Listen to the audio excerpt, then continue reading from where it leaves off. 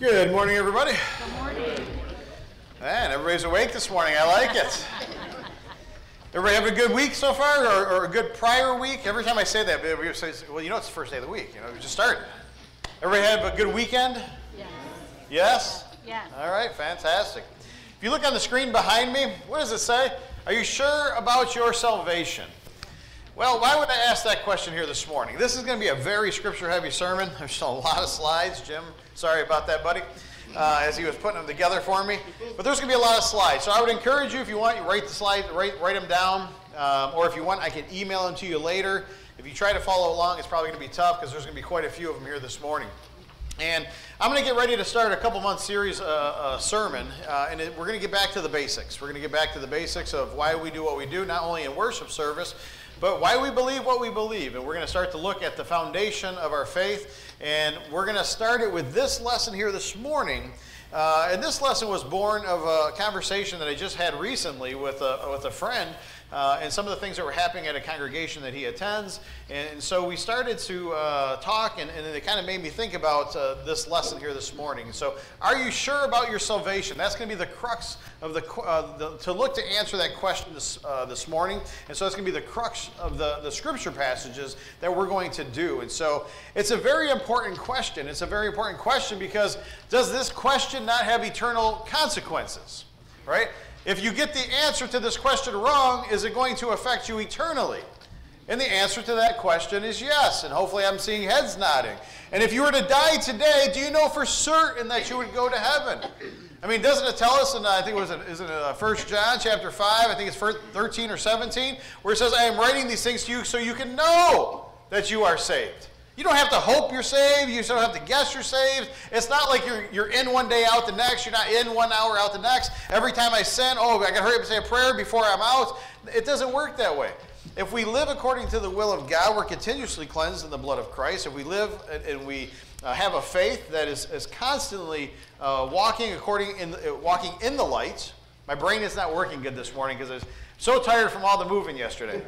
And so as we think about being in the light, right? We're constantly cleansed by the blood of Christ. And when we think about that, we're not willfully sinning. We're having moments of weakness. Hebrews 10 and 26 talks about those who practice sin, those who willfully sin. Those are the ones who are outside of the covenant of God, outside of the promises of God.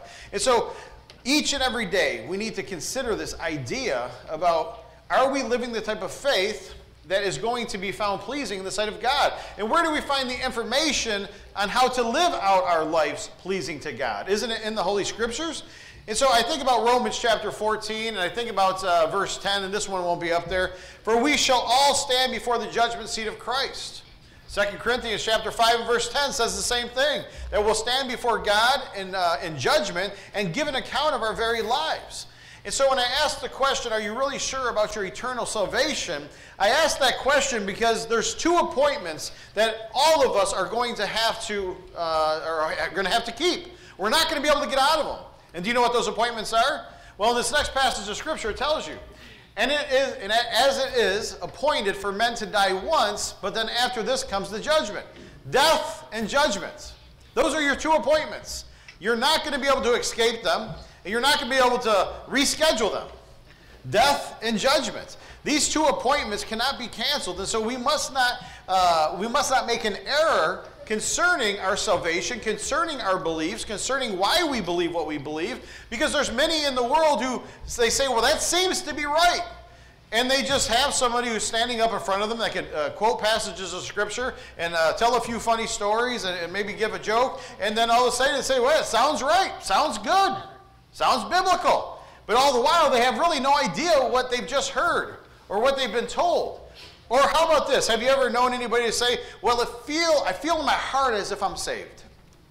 Have you ever met anybody that feels in their heart that they're saved? Well, is that a feeling, is it emotion, or is it factual? Where does that feeling come from? Is it based in Scripture, or is it based in feelings? And so we understand, brethren, that's why we read what the Bible reading, or the Bible passage that Randy read this morning, and it makes me think of this next one, Proverbs 14 and 12. He read 16 and 25, but 14 and 12 is similar. And it says, there is a way that seems right unto man, but in the end, it what? It leads to death. Why? Because Well, it doesn't matter how you feel. If it seems right, it doesn't matter if it seems right. It doesn't matter if you feel like you're saved. You either are or you aren't. You're either in Christ or you're not. You're either following and being obedient to the law of Christ or you're not. And so our feelings are not a safe guide. Only the Bible is. But there's so many people that I talk to, friends, family, and other individuals who go based off of their feelings. Because, I mean, isn't that what we kind of say nowadays? I mean, aren't there slogans and sayings out there? You know, what does your heart tell you? What does your gut tell you? And yet, the Bible says the man who trusts in his heart is a fool.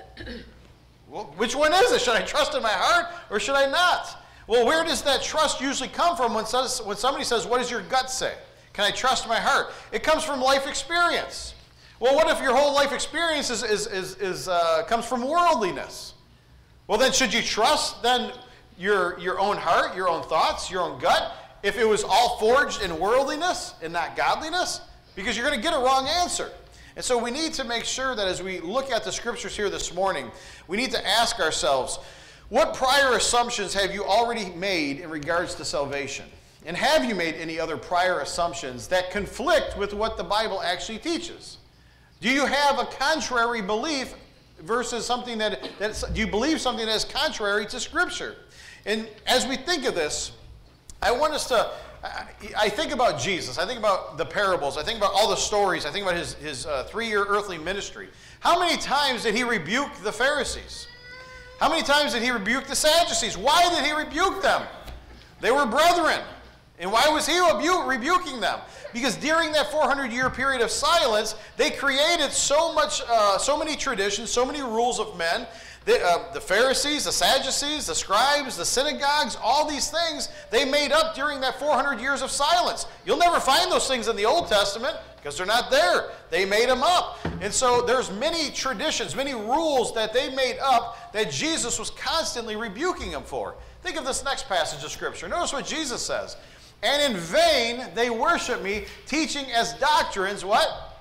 The commandments of men. Where do the commandments of men come from? From the hearts and minds of men. And so our worship is worthless if it comes from the doctrines of men and not from the doctrine of God. Can we honestly say and believe that all of these competing doctrines that we have in Christianity? I mean, think about it. There's thousands and thousands of variations of Christianity around the world. Can we honestly believe that all of these competing doctrines are right in the sight of God? Absolutely not. Because we know in the next passage of Scripture it says God is not the author of confusion. So remember this, brethren. There is a way that seems right to man, and in the end it leads to death. Did you know there's many of these denominations that every year they have councils, or sometimes it's 3 years or 5 years, they'll have a council of men that come together to determine what they're going to believe, how they're going to believe it, and what they're going to do. Are they going to change some things? Are they going to add some things? Are they going to subtract some things? Well, why would they do that? Why? Because they're more concerned about adjusting their beliefs and their theology to match modern day beliefs and your modern society and your modern culture than they are with pleasing God.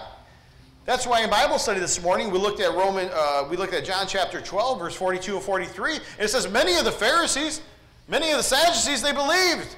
But because they did not confess Jesus as Lord, because they were afraid of being put out of the synagogue.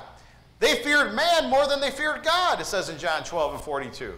And so, brethren, our worship unto God is worthless if it comes from the doctrines of men and not from the doctrines of God. Amen.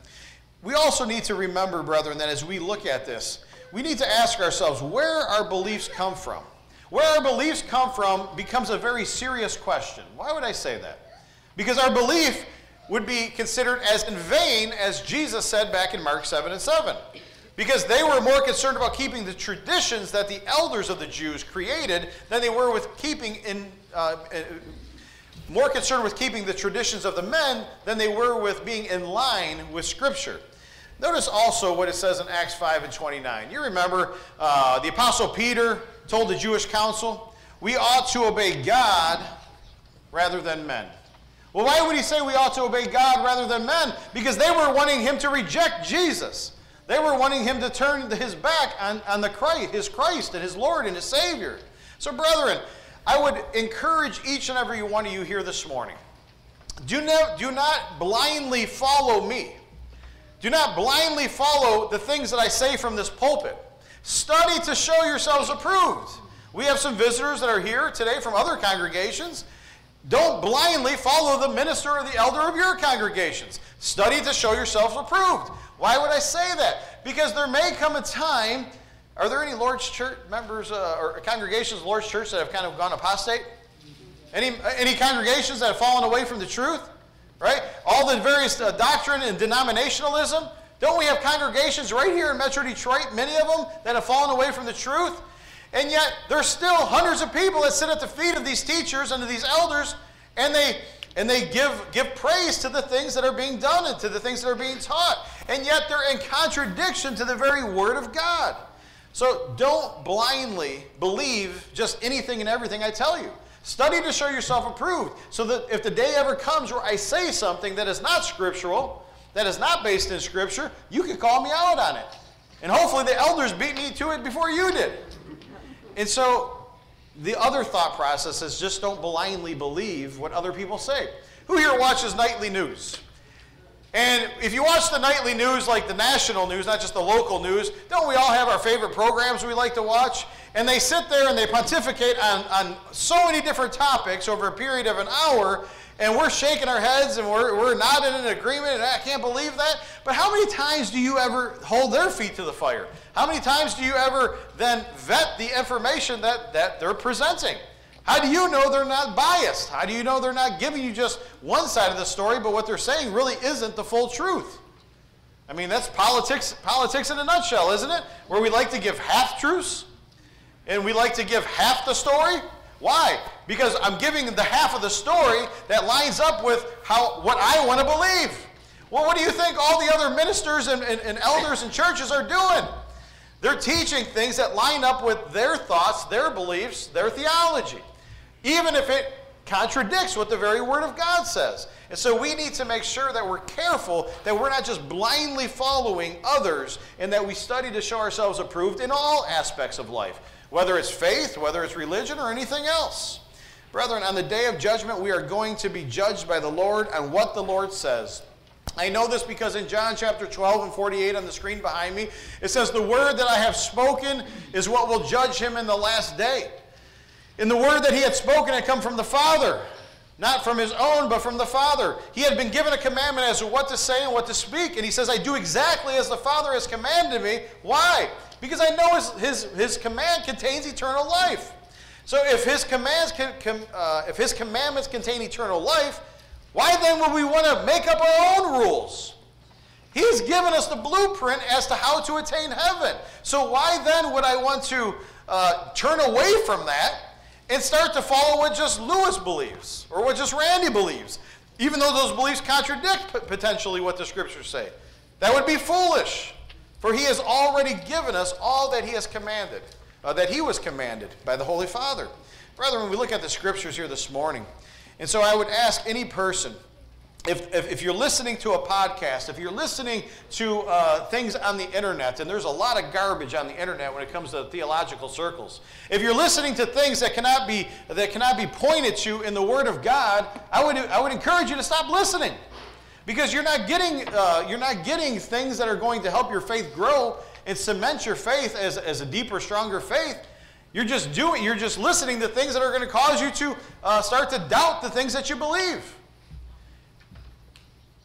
When I think about the Word of God, are we called to defend every false position, or are we called to show others the hope that is in us? Where does that hope come from? The Word of God, the life of Jesus Christ, the fact that he was a real person of history, the fact that he suffered, died, and was buried, and was raised again, the fact that we can look to other sources in human history and to prove that Jesus is who he says he was, and that the things that happened are as the Bible says they happened. And so we are called to take the message of God out. We're not called to defend every false teaching. We're not called to defend and to come up with an answer for every cockamamie scheme that somebody comes up with. Because there's lots of them that are out there. We are called to take the Word of God. When when Jesus sent the disciples out, when he sent the 12 out, when he sent the 72 out, did he tell them to take the message that he had given them? Or did he tell them to set up a booth in the center of the village and to debate everybody and everything? No. He says, go and take the message out. If they will not hear you, dust your sandals off and move on. Because at that point, it becomes between them and their God.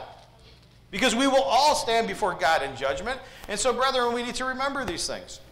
Our soul is the part of us, brethren, that is going to return back to God. Our bodies are going to go down into the grave upon our death, and our soul is going to return back unto God, and it's going to last in one of two states for an eternity, heaven or hell. And so we cannot afford to be wrong when it comes to our doctrine. And so that's why I encourage you to not blindly just follow the things that I teach and blindly follow the things that I say. Verify the things I teach. Verify the things I say. That's why I preach scripture-heavy sermons. So that way it's not my word, it's the word of God, because Jesus tells us it's the word of God that pricks the hearts of man, not our fanciful stories. Now I want us to spend a little bit of time and think about the grace of God, because we understand that the grace of God is what we know as unmerited favor. In Romans chapter 3 and verse 23 and 24, the scriptures teach us, for all have sinned and fall short of the glory of God, being justified freely by his grace through the redemption that is in Jesus Christ. You look at that passage of Scripture, brother, and we realize that we are all sinners in need of a Savior. We all deserve to be punished for an eternity, and yet God loved us so much that he sent his Son so we don't have to suffer. And remember, as we go through these passages, we're looking to answer the question, are you really sure about your salvation? Can you know that you are saved? And it's by going through these various passages of Scripture that we're going to be able to answer some of these questions here this morning. We know that God, by his grace, that is his unmerited favor, had showed favor upon us by sending his Son so that we could be justified, so we could be made right in the eyes of God. How are we made right? How are we justified? By the blood of Jesus Christ. That's why we partake of the Lord's Supper each and every week on the first day of the week. That's why we do that, so we can remember the sacrifice that God made on our behalf. Because our redemption is in Christ Jesus. Think about what the Apostle Paul wrote to the people of Ephesus. In Ephesians chapter 2 and verse 8 and 9, the scriptures tell us, for by grace you have been saved through faith. Not of yourselves, it is the gift of God, not of works, lest anyone should boast. Brethren, we are saved by the unmerited favor of God through our obedient faith in him. Through our obedient faith in him. There is no way that anyone could ever do enough good works to attain heaven. That is why we needed the sacrifice of Jesus Christ in the first place. Because just one sin separates us from a holy and righteous God, and there's nothing we could do to erase that one sin in and of ourselves. And so, brethren, I know that as we look at this, and we think of the idea that there's no way that we could ever attain heaven on our own, because heaven is a gift. It is a gift that is given by the grace of God, or is his unmerited favor upon us. And the blood of Jesus Christ is what justifies us and makes us right in the eyes of God. You think about Luke chapter 17 and verse 10, and the scriptures tell us here this morning, so likewise you, when you have done all these things, he's talking about obedience here. He says, when you have done all these things which you are commanded, then I want you to say, we are unprofitable servants. Why? Because you're simply just doing what was your duty to do. Your master, your creator, had told you what to do, and you did what you were supposed to do. That doesn't earn you heaven. And so we know that we are only saved by the blood of Christ. I think about Isaiah 64 and 6, where the scriptures tell us that we are all like an unclean thing, and all of our righteousness is like a filthy rag. Brethren, I point out this passage of Scripture here this morning because there is not one of us that deserves to be saved. It is solely by the grace of God that we can attain that gift, that we can receive that gift of God. And so now let's spend some time looking at doing what God's will is. And it's so very important because there's so many individuals who live their lives and yet don't do the will of God. You look at this next passage of Scripture in Matthew chapter 7 and verse 21 through 23. I've often said it's one of my more favorite passages of Scripture because it's talking about Christians. There are too many people in various denominations as well as the Lord's church who think they're saved just because they believe. They think they're saved. Or they do a couple good works. Maybe they, hey, I had a moment there in my life where I really lived for God. And, he should be happy with me because I did some good things on his behalf and in his name. And yet, what does Jesus say? In Matthew chapter 7, 21 through 23 says, "Not everyone who says to me, 'Lord, Lord,' shall enter the kingdom of heaven, but he who does the will of my Father in heaven. Many will say to me in that day, 'Lord, Lord, have we not prophesied in your name? Have we not cast out demons in your name? Have we not done many wonderful works in your name?' And then I will declare to them, 'I never knew you. Depart from me, you who practice lawlessness.'" Well, what are the scriptures telling us? If you believe and call Jesus Lord, Lord, you are still lost if you don't do what? One word: obedience. We need to do all that the law contains. We need to adhere to all that the law contains. And we need to make sure that our faith isn't just giving lip service to God. If we ever hope to attain heaven, brothers and sisters, we must live according to the full and complete will of God. Everything that contains. That is the only way. It is not the will of men, the will of God. Not our own will, our own fleshly desires, but the will of God. Jesus has just told these Christians, "I don't even know who you are." I would hope that each of us should strive to then think about that and then wonder, are we doing all we can? Are there certain areas of our lives that we are just refuse to give over to our faith? That we refuse to change and mold and become like Christ and allow the Word of God to mold our lives? Because if there's areas of our lives that are contrary, that we're living contrary to the Word of God, then brethren, Jesus is going to say, "I don't even know who you are." Does that make sense? Should that scare us? That Jesus is going to tell Christians, "I don't even know who you are." Why? Because they live in sin. They practice sin. Remember, Hebrews 10:26. It's talking about those who practice sin, not those who have moments of weakness. I know this because 1 John talks about it. 1 John tells us that if you say you're not a sinner, you're a liar and the truth isn't in you. But if we walk in the light as he is in the light, walk according to the will of God as Jesus walked according to the will of God. Jesus said, "I did everything that the Lord has commanded me, that the Father has commanded me." I wonder how much less is going to be expected of us. Is God going to expect anything less of us than he did of his own Son when it comes to obedience? If Jesus sinned just one time, would he have died for our sins or his own? He would have died for his own sins. So you see, brethren, as we look at this information here this morning, in the judgment, there will be no appeal to God's decision. There will be no second chance. There will be no time to go back and let me try to make this wrong right. There's going to be no appeal process.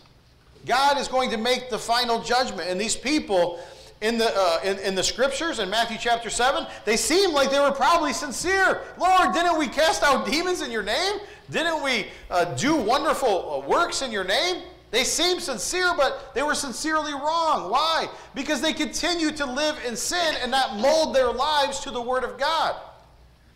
This is not old-fashioned thought process. This is literally what the Word of God says. And it's every bit as relevant today as it was 2,000 years ago. What sins are being committed today that weren't committed 2,000 years ago? Do you know why Leviticus 18 talked about homosexuality and bestiality and incest and all these different things? Thousands and thousands of years ago? Because they were committing the same sexual sins that we commit today. We just have more technology. Brothers and sisters, the Word of God is every bit as relevant today as it was 2,000 years ago. And apparently, they were good people. And apparently, they did many wonderful works. But God still said, "I don't even know who you are." Because God expects, not lip service, but obedience to his word. Mankind generally wants to do things their own way. Don't we have a lot of slogans and commercials that talk about that? Isn't Burger King one? Have it your own way? Right? I mean, there's lots of different slogans that we could come up with. Mankind usually wants to do what they want to do, and they want to do it how they like to do it. How does that work out in religion, though? What if your way doesn't match up with God's way? What's going to happen? You're going to hear the words, I don't even know who you are. Brethren, we learn from the Scriptures. We learn that we are to transform our hearts and minds with the Word of God. So ask yourself this morning, do you know what the will of God is? Have you read it for yourself? How can you live according to the will of God if you don't know what the will of God is? And if it's in the Bible and you haven't read the Bible, you haven't read the New Testament, how can you then be pleasing in the sight of God? Oh, sure, you could do still some good works, you can still believe, but if you don't know what God expects of you, how then can you be found pleasing? You can't. And it's not going to be by dumb luck that you might stumble into heaven. You have to be purposeful in your beliefs and in your obedience and doing all that God has asked you to do. So I asked the question then this morning, what then is God's will? Are there any non-essential commands in the New Testament? Is there any non-essential commands in the New Testament? Does God have to say it at least 3 times in order for it to be biblically correct or doctrinally true? Or if he just says it 1 time, does he mean what he says? So if there's no non-essential commands, then why is it that we set aside certain parts of his command? Certain parts of his will and his teachings? Because we want it our own way. Man wants what man wants, and he strives to get what he wants. There's a reason why the Bible talks about contentment as well, but that's another Bible study for another day. Brethren, what is the will of God? In John 8:24, it says, "For if you do not believe that I am he, you will die in your sins." You know, when we talk about biblical faith, you guys have heard me say multiple times that faith is really threefold. It's belief. You got to first believe, right? But then you got to trust in the promises of God. But then you got to be obedient. What if you have belief and trust, but you're not obedient? Is your obedience going to trump? Is your belief and trust going to trump your non-obedience? You see, brethren, we have to actually live our lives in obedience. There are people who are living and they think they're obedient, but they haven't been baptized. But they think they're Christians, but yet they're still not even baptized. So they're not Christians because, A, you have to be baptized in order to be a Christian, in order to get into the church, get into the kingdom. And yet there are those who feel that they're Christians. They'll tell people they're Christians, and yet they're not Christians. And so I wonder, where does that thought process come from? And so, brothers and sisters, we look at this information here this morning. In order to do the will of God, we must believe first and foremost in God. We must believe that Jesus is who he says who he is. If you do not believe that I am he, you will die in your sins, because how do you then have your sins washed away? In the blood of Jesus Christ. Where do you contact that blood? In the waters of baptism. As we go down and we bury the old man of sin and we raise up the new creation. Brothers and sisters, if we do not believe wholeheartedly in God and in Christ Jesus, we will certainly not do the things he tells us to do. Because if you don't believe that Jesus is God, then what's the advantage or the purpose of then doing what he says? Wouldn't it then just be a waste of time? If God is to be believed at all, then he must be fully believed. Notice this next passage in Hebrews 11:6. But without faith, it is impossible to please him. What did I say faith was? Belief, trust, obedience. Belief, trust, obedience. But without faith, belief, trust, and obedience, it's impossible to please him. For he who comes to God must believe that he is, and that he is a rewarder of those who diligently seek after him. Brothers and sisters, we must diligently seek to know all that God wants us to do and be glad with it. Doesn't the Bible say that we are to do all that God commands, and he prays that God's commands are not burdensome in our lives? What happens if you think of the commands of God as burdensome? Ask yourself, do you believe in God and Christ with all your heart? Remember a few weeks ago when I was talking about passion, I was preaching on passion? We are to believe and to teach and to express our faith with all our heart, all our mind, all our soul. That's the love that we are to have for God. Do you believe in God to the point that you have all the confidence in the world in him? Or are there certain things that you still doubt? Because if there's doubts in your mind, you're not going to fully live out your faith in Christ Jesus. Are you willing to do anything and everything that God asks of you? And if you're not, are you going to hear the words? Depart from me, for I don't even know who you are. You're not even willing to do what I ask you to do. Isn't that what Jesus tells us? Isn't it what, I think it's I think it's Luke 6:14, I believe. And somebody could correct me on afterwards if I got that wrong. But where Jesus says, why do you call me Lord, Lord? You don't even do what I ask you to do.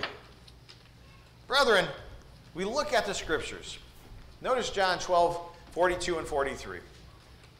John 12:42 and 43 says, nevertheless, even among the rulers, many believed in Jesus. But because of the Pharisees, they did not confess Jesus, lest they should be put out of the synagogue. For they loved the praise of men more than they loved the praise of God.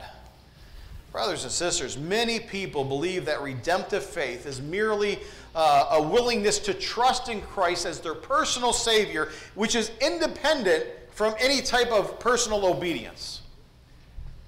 Trust cannot be independent from obedience. This notion is completely foreign to biblical texts. I don't care if it's the Old Testament or if it's the New Testament. A belief that will not accept and do all that God tells them to do will not be found pleasing in the sight of God. Because if all you do is believe but you're not obedient, then you're no different than the people that James talks about.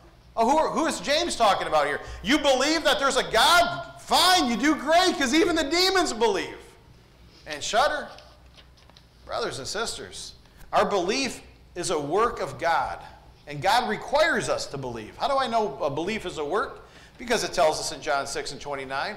Jesus answered and said unto them, this is the work of God, that you believe in him whom he sends, his Son, and our Lord and Savior Jesus Christ. Brethren, I know I'm out of time, and I have a lot more information I want to get to, so I'm not going to rush it. We're going to continue this on. We're going to start to break down the fundamentals of our faith starting next week. We're going to start to look at questions about Jesus, and is Jesus who he says he is? All that we can learn about Christ. We're going to start to break down the fundamentals of our Christian faith. Because at the end of the day, the whole point of us as being disciples of God is to go out and take the message into the world, to teach them to obey everything that I had commanded you. And we can't do that if we don't have a firm grasp of the basic fundamentals of our faith. So we're going to start to look at all the basic fundamentals, and we're going to start to preach through those. And so hopefully you guys will bring pen and paper next week. And I might even see about having some things that we could print off that you could take with you. And so that way you can take it back home. That'll have the scripture passages. And we're not going to make it so scripture heavy. We're going to break it down. We're going to slow down. And we're going to start to then equip each and every one of us to have the type of faith and the type of trust and the type of belief that can feel comfortable and confident in taking the word of Christ out to our friends and family and neighbors. Amen? And so if you're here today and you need the prayers of the church, you can come forward at this time and we'll pray for you. If you're here today and you wish to be baptized because you know you're not a child of God, belief isn't good enough. You actually have to be obedient to the word of God. What did, we think about Philip, right? In the Ethiopian eunuch. He says, there's water. What hinders me from being baptized? Nothing if you believe with all your heart, your mind, and your soul. I believe that Jesus is the Christ. And he did what? Went down into the water and was baptized. You too can do that today. If you're here today, but maybe you've been away from the church for a while and you wish to be restored, you could come forward and we could take care of that as well. So come forward as we stand.